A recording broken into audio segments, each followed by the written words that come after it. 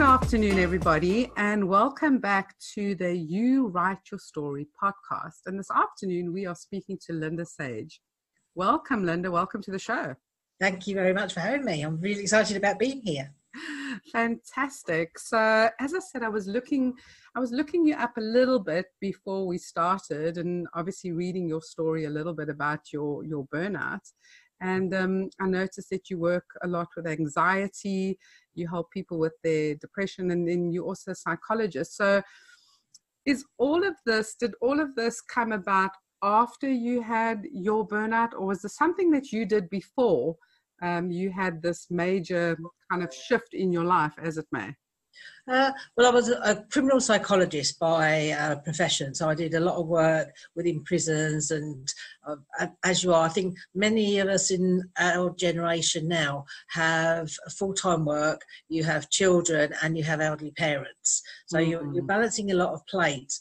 And beforehand, I had started getting into doing voluntary work, supporting other caregivers, especially because supervision was something that was always lacking for people, especially within the nursing industry and things like this. So I had started to get into doing that, but then everything just piled up. My dad had a cerebral hemorrhage. My mum had a fall, so I had both of them really ill. My daughter has many things on the autistic spectrum, so I was taking on an educational drive as well. That's a job that I was holding down as well. So many things led to it, but at the time, it's just like, yes, come on, you can do this. It's just one more thing. Carry on. Let's keep going. Yeah. Can I backtrack one little bit there? So you said that you started off in your field as a criminologist or a criminal psychologist? Psychologist, yes. And what on earth got you into that field? Because I mean, that sounds like a really, really interesting field to go into. Obviously, the behavior of people that commit crimes. Yeah. Well, when I first went to university, my dad was so excited because I was the first one in the family basically to go to university. So when I went down to the University of Kent, I really sort of hadn't made my mind up. And I was talking to some of the lecturers there, and one of them said to me, right, before you sign up for anything, go and watch this lecture. So I did go to the lecture, and it was just felt like coming home. It made so much sense to me, and it was psychology, and I'd never even thought of it before. And so when I got home, I was so excited, and my dad was like waiting, and my mum, and they said, "Oh, what have you signed up for?" Like psychology. I see. Your dad wasn't happy about that at all. No, but for me, it was fabulous, and so I did my degree in that, and I went on to do my master's, and I was doing a lot of work with victims, and I was doing a lot of work with the police and things like this, and it felt quite difficult for me to be involved with the victims. So I got involved with the perpetrators, doing profiles and things like this, and that was my safety net. Because when you're talking about children and things like this, you know what a child of 8 or 4 or 11 is like, but you're not dealing with the actual person, the soul, and the parents and things like this. So it was basically my boundary, which was the safeguard for me. And it was just fantastic, and I've been so lucky with it. I've travelled a lot of the world, worked in many places, and life was going well. I got married and had a daughter. She had a lot of specific learning disabilities, as we sort of found out on the way through, with the Asperger's and dyslexia, dyspraxia, OCD, things like this. So there was a big fight on with education, and a lot later on, so I was then working sort of some in education, so I wanted to know how best to support her. And it came to light that an awful lot of people within the prison system have these learning disabilities, and a lot of them haven't been identified. So they are being able to have this knowledge in the system, not just for education, but actually how they live, because obviously all of them interact in social interaction, timekeeping, personal management and things like this. So it was a big step for me then, realising that it had such an impact on the way of life within the prison. And then things really started building up, and taking on an educational tribunal for my daughter. My parents were obviously getting more elderly. My mum fell and broke her hip, while my dad had a cerebral hemorrhage. And it was just like everything within an 18-month period. It was just so heavy and intense. And at work, because always short-staffed, you're always doing extra hours, you're traveling, and it's very difficult working with that type of person to then come home, walk up to the front door, forget it, and walk in and say, hi, what's for dinner? Yeah.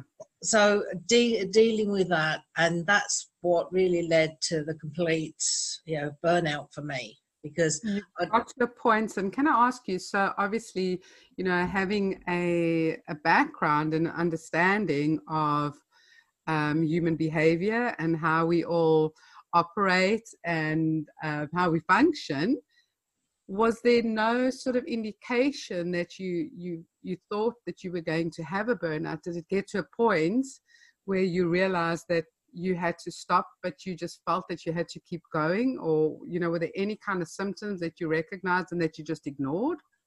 Yeah, denial is the greatest place to live. And most people in care live in denial, because it's always, yes, I know all these facts. It's like, exactly the same with eating. An apple is a much better choice than a great big donut, but we still choose the donut.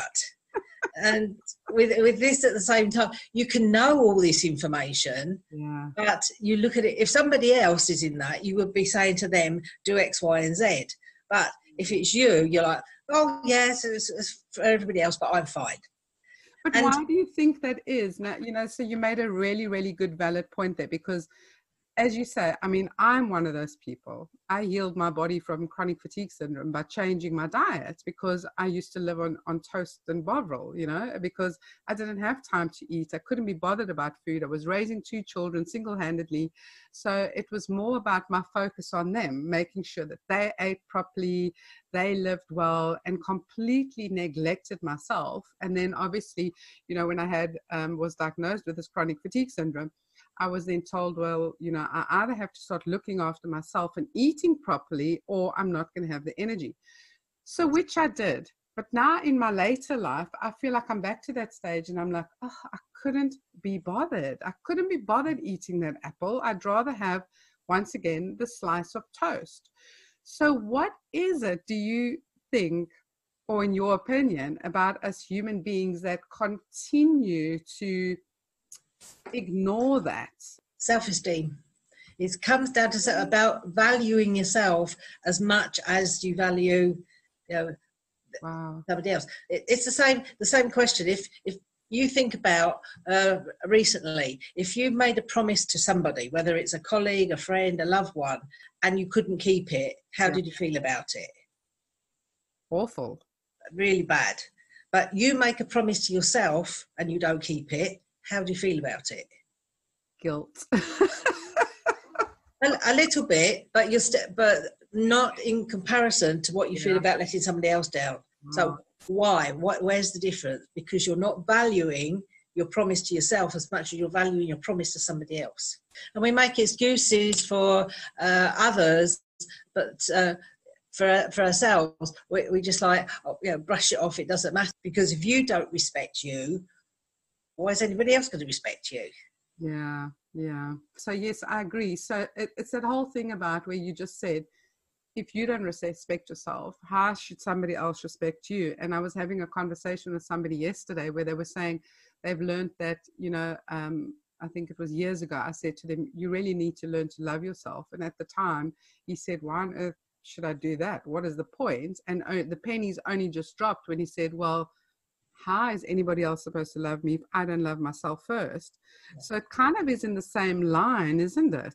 It is very much. And also, one of the things I say for is, if you are caring for somebody else, or your parent and you're caring for children, what message are you teaching them? Yeah.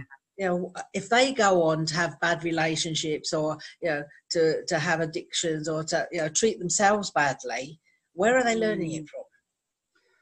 Oh, very true.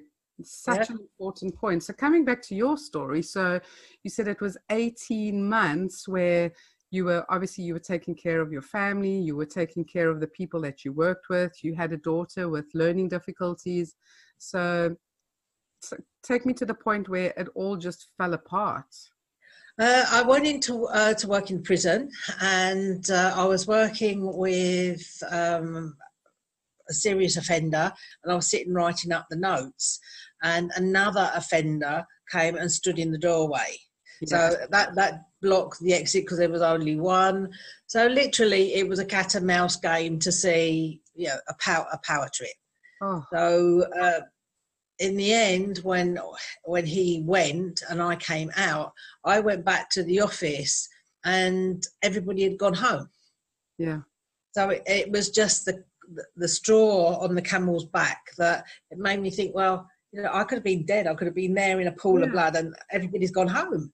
Through all this time, I put on a huge amount of weight because not eating properly, obviously not taking care of myself, and also going into a prison. One of the last things you want to feel is attractive, because then you're vulnerable.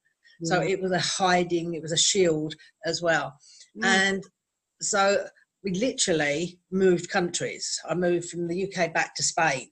Wow. And I took my mum and my dad with me, and I was caring for them.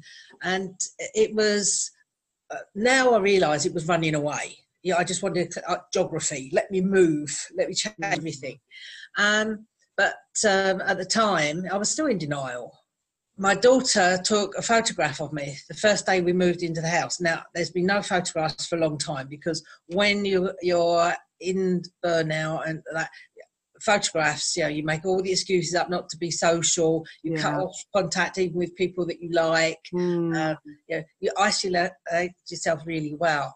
And so this house had a beautiful swimming pool. So we moved in, and it was October, and it'd been quite a heavy few days and that. So I was by the pool, which I would never have done in a public pool. So I was there, and I'd actually fallen asleep. Okay. And my daughter took a photograph, and she came out later and said, oh, she was so excited, you know, I've taken the photograph, and she put it on Facebook. Oh gosh. And I looked like a dead whale. I was so big, and my mouth was open, and I was obviously snoring. And this photo had gone all around the world, and it still took me 10 days to realise I wasn't angry with her putting, you know, how could she put this photograph out? It never came into my head. How would I let myself get into this situation? Now, the denial was still there. This is me. What have I done to me? You know, how did I become this? Because I was hiding behind everything. So with everything I knew, it was okay for everybody else, but I wasn't doing it for me. Yeah, sure. So it's been a long road back on that one. It took me about, over 6 years to start working in psychology again. And it took me over 11 and a half years to walk back into a prison again. Wow. And I started my sort of recovery then, which was step by step. But again, life throws you curveballs. So you lost your mum and your husband and your dad? Within 14 months. Wow. That's a huge loss. So that, you're recovering back from your burnout, and then life is going on and other things happen. But as you start recovering, you find the strength to be able to deal with those in a different way. They didn't send me back to the biscuit barrel or, you know, the alcohol. I was lucky. Mine was food. Yeah. You know, I would emotionally eat, whereas a lot of people, it's drink or, you know, self-medication and things like this. So in respect, I was lucky. But unfortunately now, I didn't get a lot of support. Mm. A lot of my journey was on my own, or by the contacts I was making, that I got some really good help there. But people in professional situations now are still not getting any better support. Yeah, yeah. So learning, where I started doing a lot of work was about prevention. You're caring for yourself while you're caring for somebody else. Because if not, in the end, you're going to end up with two people that need caring for. Yeah. And how do you link that? So when you're saying, about the fact that, because you obviously knew on some level that you had to take care of yourself so you could take care of your daughter and be there for your parents and your husband. But what was that shift that you made? As you said, it took you 10 days to look at that picture and link that it was your lack of self-care that got you to that point. But what was that shift that you made in terms of getting yourself out of that? Because coming back to earlier when we were talking about, it's easy when you have to do it for somebody else or for something outside of you. But when it's for yourself, how do you find that button or that link or that connection to do that? I think for me, it's a bit like if you're working with any form of addict, because in a way it is an addiction, because you're self-abusing, in many ways. It's about hitting that point, and that photograph for me was my bottom point. I couldn't deny it anymore, because you stop looking in mirrors, you don't go and buy clothes, stop yourself going out socially and really having a life. So it got to the point where that photograph was in my face, and it was like, you've got to look at this. It's like that whole face it and change it thing. You've got to face it and go, well, am I happy with this? Is this who I want to be? Is this how I want my life to be, or what I want my life to be like? So it's like, as you're saying, really having that courage to go, well, the only person that can change it is you. There's only two reasons people change ever, and that's pleasure or pain. Yeah. You're moving away from pain, or you're moving towards pleasure, whichever one you want to say. And yes, you already know that you feel sluggish, you feel tired, you feel uncomfortable in your body, you're fed up of not having clothes that fit nicely. Or lacking in your confidence. I mean, work-wise, I was really happy, but even now, it's part of me recuperating. I still find it easier to close myself off socially. When I came home, it's much easier for me to close the door and stay in than it is then to get ready and go out again. It's really still my push that, business. But is that not okay? Is that not okay to do that? No, but a balance. I mean, I'm quite happy. Not, if I'm going out and it's something related to work, or I'm going to do a presentation, or I enjoy dancing, but you stop doing everything you enjoy. Yeah. So what you're saying is, for you, it's quite easy to still do the things that where other people are depending on you, or if it's for your job. But if it's something that's just for you, it's still easy for you to go, nah, I'll just stay in and sit on the couch tonight instead of going dancing. And if you do go dancing, you usually go, oh my goodness, this is amazing. I love it. I should do it more.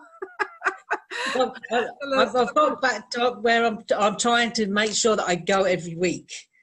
So I've sort of committed to joining a club and going on a weekly basis. But even so, it's very easy while you're working and things are going on, and you're saying, oh well, I've got an early start tomorrow. So again, it's about stop making those excuses. Stop putting yourself last. It's as important as everything else. And I think that's a huge shift. I mean, that is such a big mind shift, because I'm glad to hear that you still, and not in a bad way, when you say you still struggle with that, because I mean, I've been in this psychology for how many years, and I still struggle with the same thing, where it's a case of, oh no, it's cold now, I'll just stay inside. Why would I want to go out? You know, I wake up in the morning and go, oh, I'm going to go to gym today. Or I'm going to go for a swim. I love swimming. I love swimming. It's always been my sport. And then I talk myself out of it. And I go, no, I've got to do that. And I've got to do that. And it's cold. And I don't want to get in my swimsuit. And all those excuses. So it's constantly kind of finding that way, that trigger of going, no, you're going to do something that's great for you this morning because you are important. I mean, one of the things that I do a lot of work with people with a diary, and if you put it in as an appointment, because if you were making an appointment to go and meet somebody, you would go and do it. Whereas, and also, if it's in there as an appointment, when you're making appointments with other people to do other things, you can't, just cross it out and say, oh, that's not important. Yeah. It's in there, so you work around it. So you do then work with time for yourself. I absolutely love that because, I've had not so many arguments, but in the past, I've clashed with people when I've made an appointment with them and I've put it in the diary and I've made sure I've set that time aside and I'm ready for it. I get up in time, I do whatever, so I can be on time. And then they don't pitch. Or they keep changing the appointment and they keep changing it. And eventually I've got to the point and I've gone, you know what? You can't keep doing this. I've set the time aside. You've now inconvenienced my day again for the 5th time because I make the time for you because you are important to me. So I'm giving you of my time because you are important to me. So the fact that you are saying to people that is the way you should view yourself, that is massive. That's like such an aha moment right there by going, just do that for yourself. Put yourself in the diary. And even if you have to kind of put in like a different name or give yourself a different fun name and it's Deb's fun time or, this is for your happiness factor, as I call it. I mean, I love that. It's just I've never heard somebody say that before. And that just makes so much sense. Yeah. I usually say it's a mix. So it's me, X, so whatever you want, and then you can put it in there. So yes, you can put it in under another name or do something, but that is, if it's written in, it is part of your daily routine. Yeah, it's part of your commitment, it's part of your day, and that's what you're going to do regardless, and treat it, view it, almost like bring it into your mindset of, this is what I would do for somebody else, so this is what I'm doing for myself. Yeah. What a wonderful tip. I love that. So you've turned your life around and this is now what you do to help other people to do exactly the same. Exactly. Yes. Yeah. Yeah. I do a lot of work within mainly education and health, but it's going out a lot further now because obviously many people in other spheres, especially entrepreneurs and things like this, are not very good at looking after themselves. Yeah. No, they're not. We aren't. It's just such a, and as you say, so have you moved away from the prisons now? No, I'm still within the prison.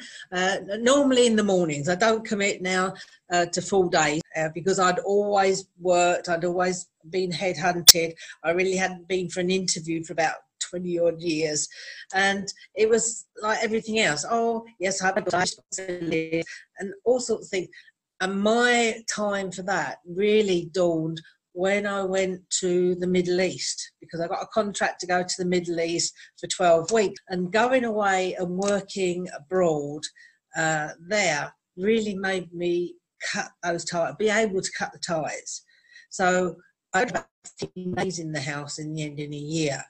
So when I came back, it didn't have the same hold as when I'd left it. So you're saying you cut the ties with obviously with losing your husband and your parents and stuff, so going abroad, you were able to then cut the ties with your previous life? Is that what you said?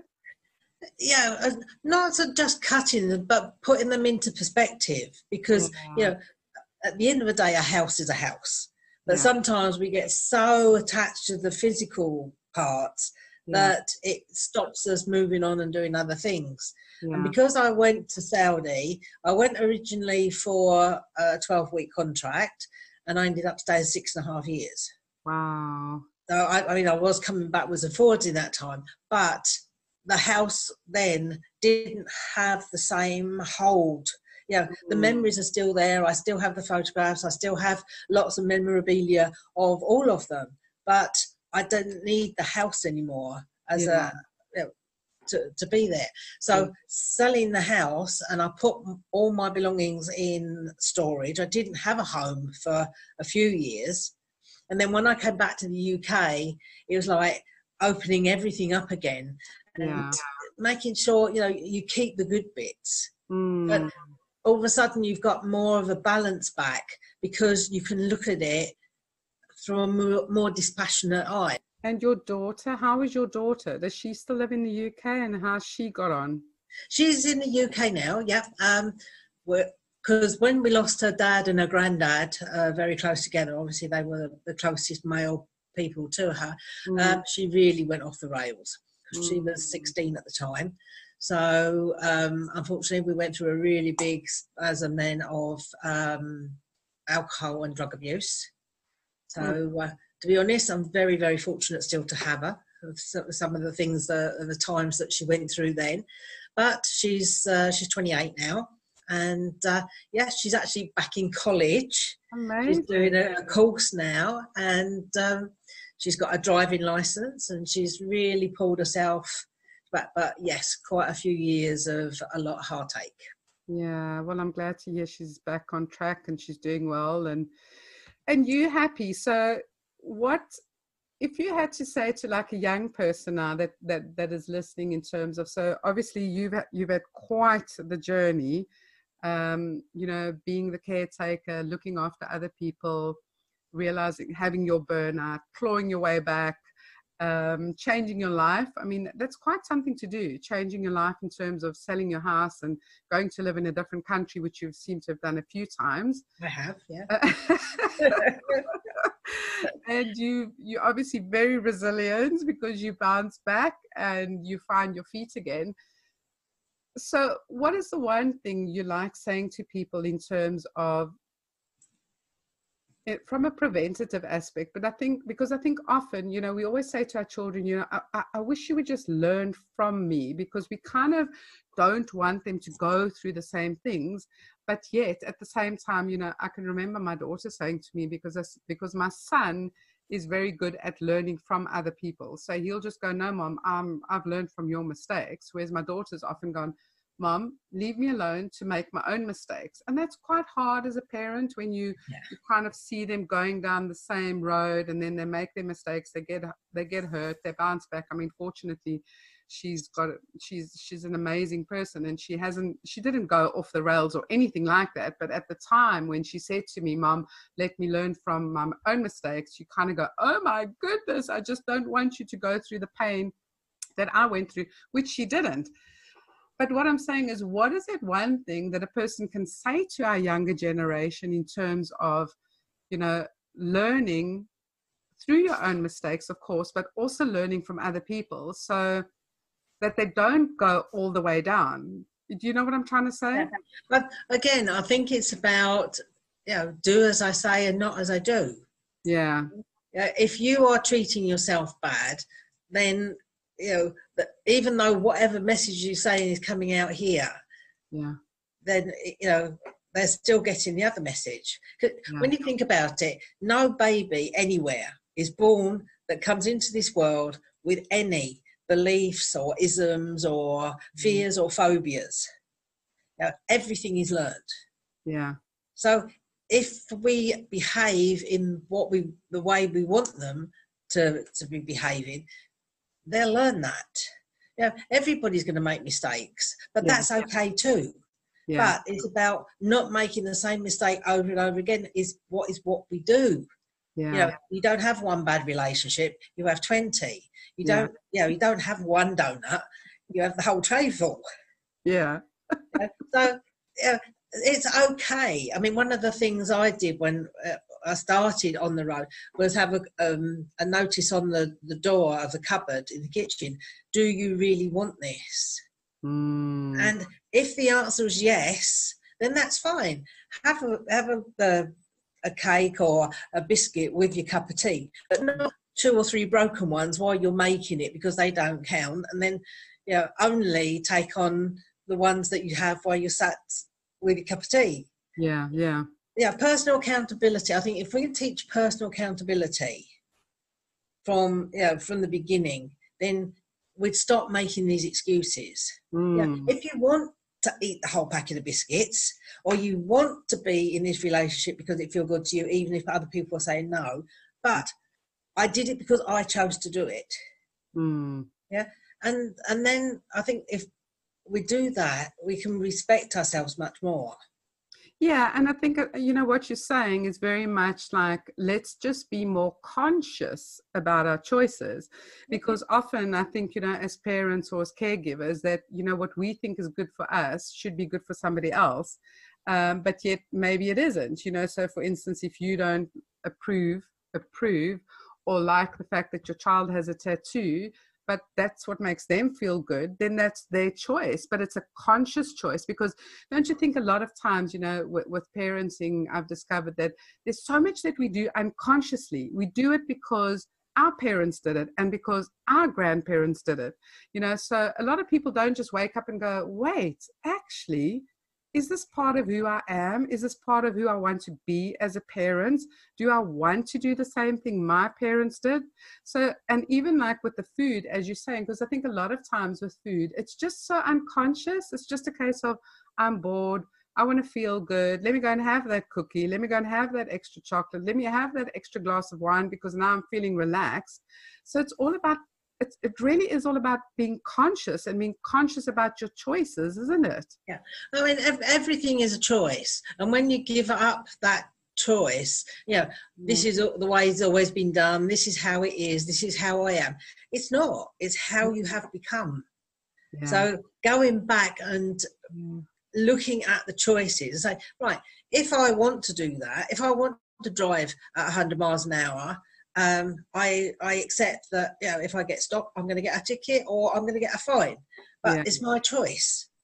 You don't always have to be good or make the correct choice, but it's about not at the end of the choice turn around and say, oh, well, it was his fault. They told me to do this. It's because of this.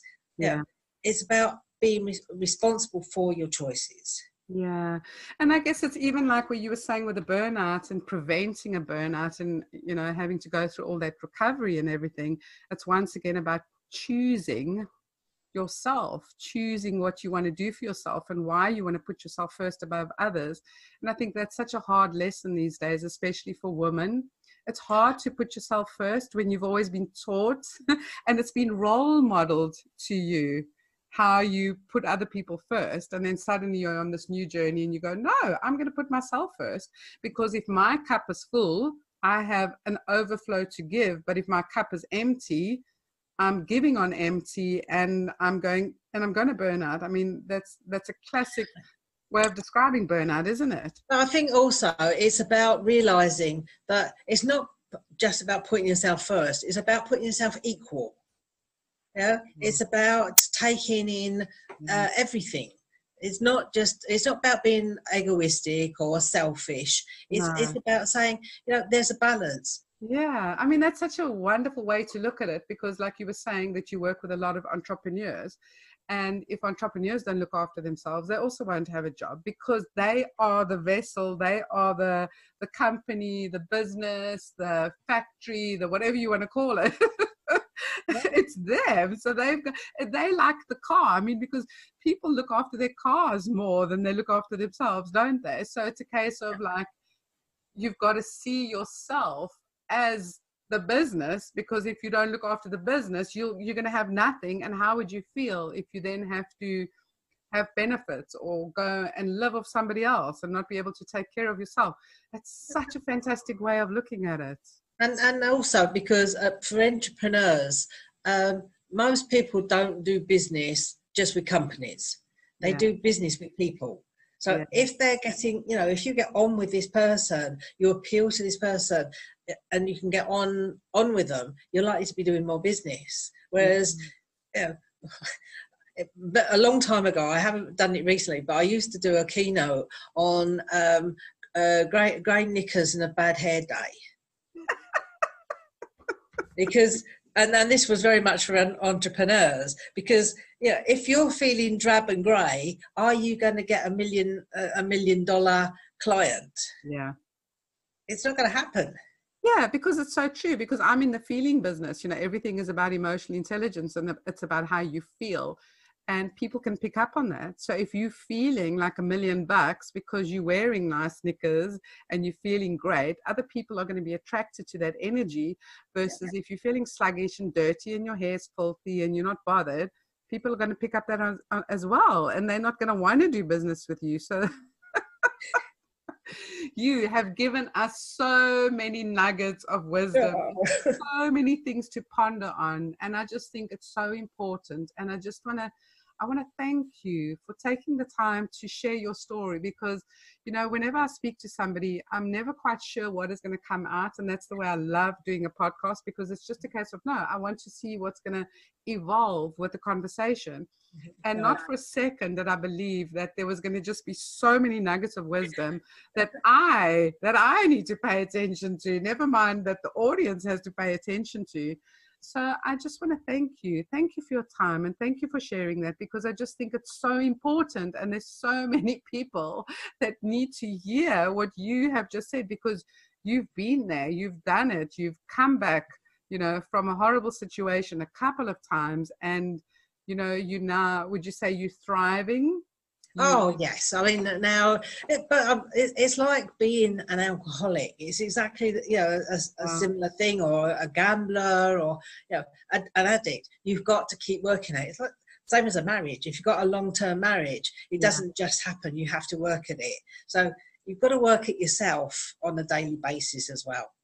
I think Linda comes across as that mum you need, that's going to kick your butt into gear when you're not looking after yourself, in a nice and kind, gentle but stern way. That's the impression I get.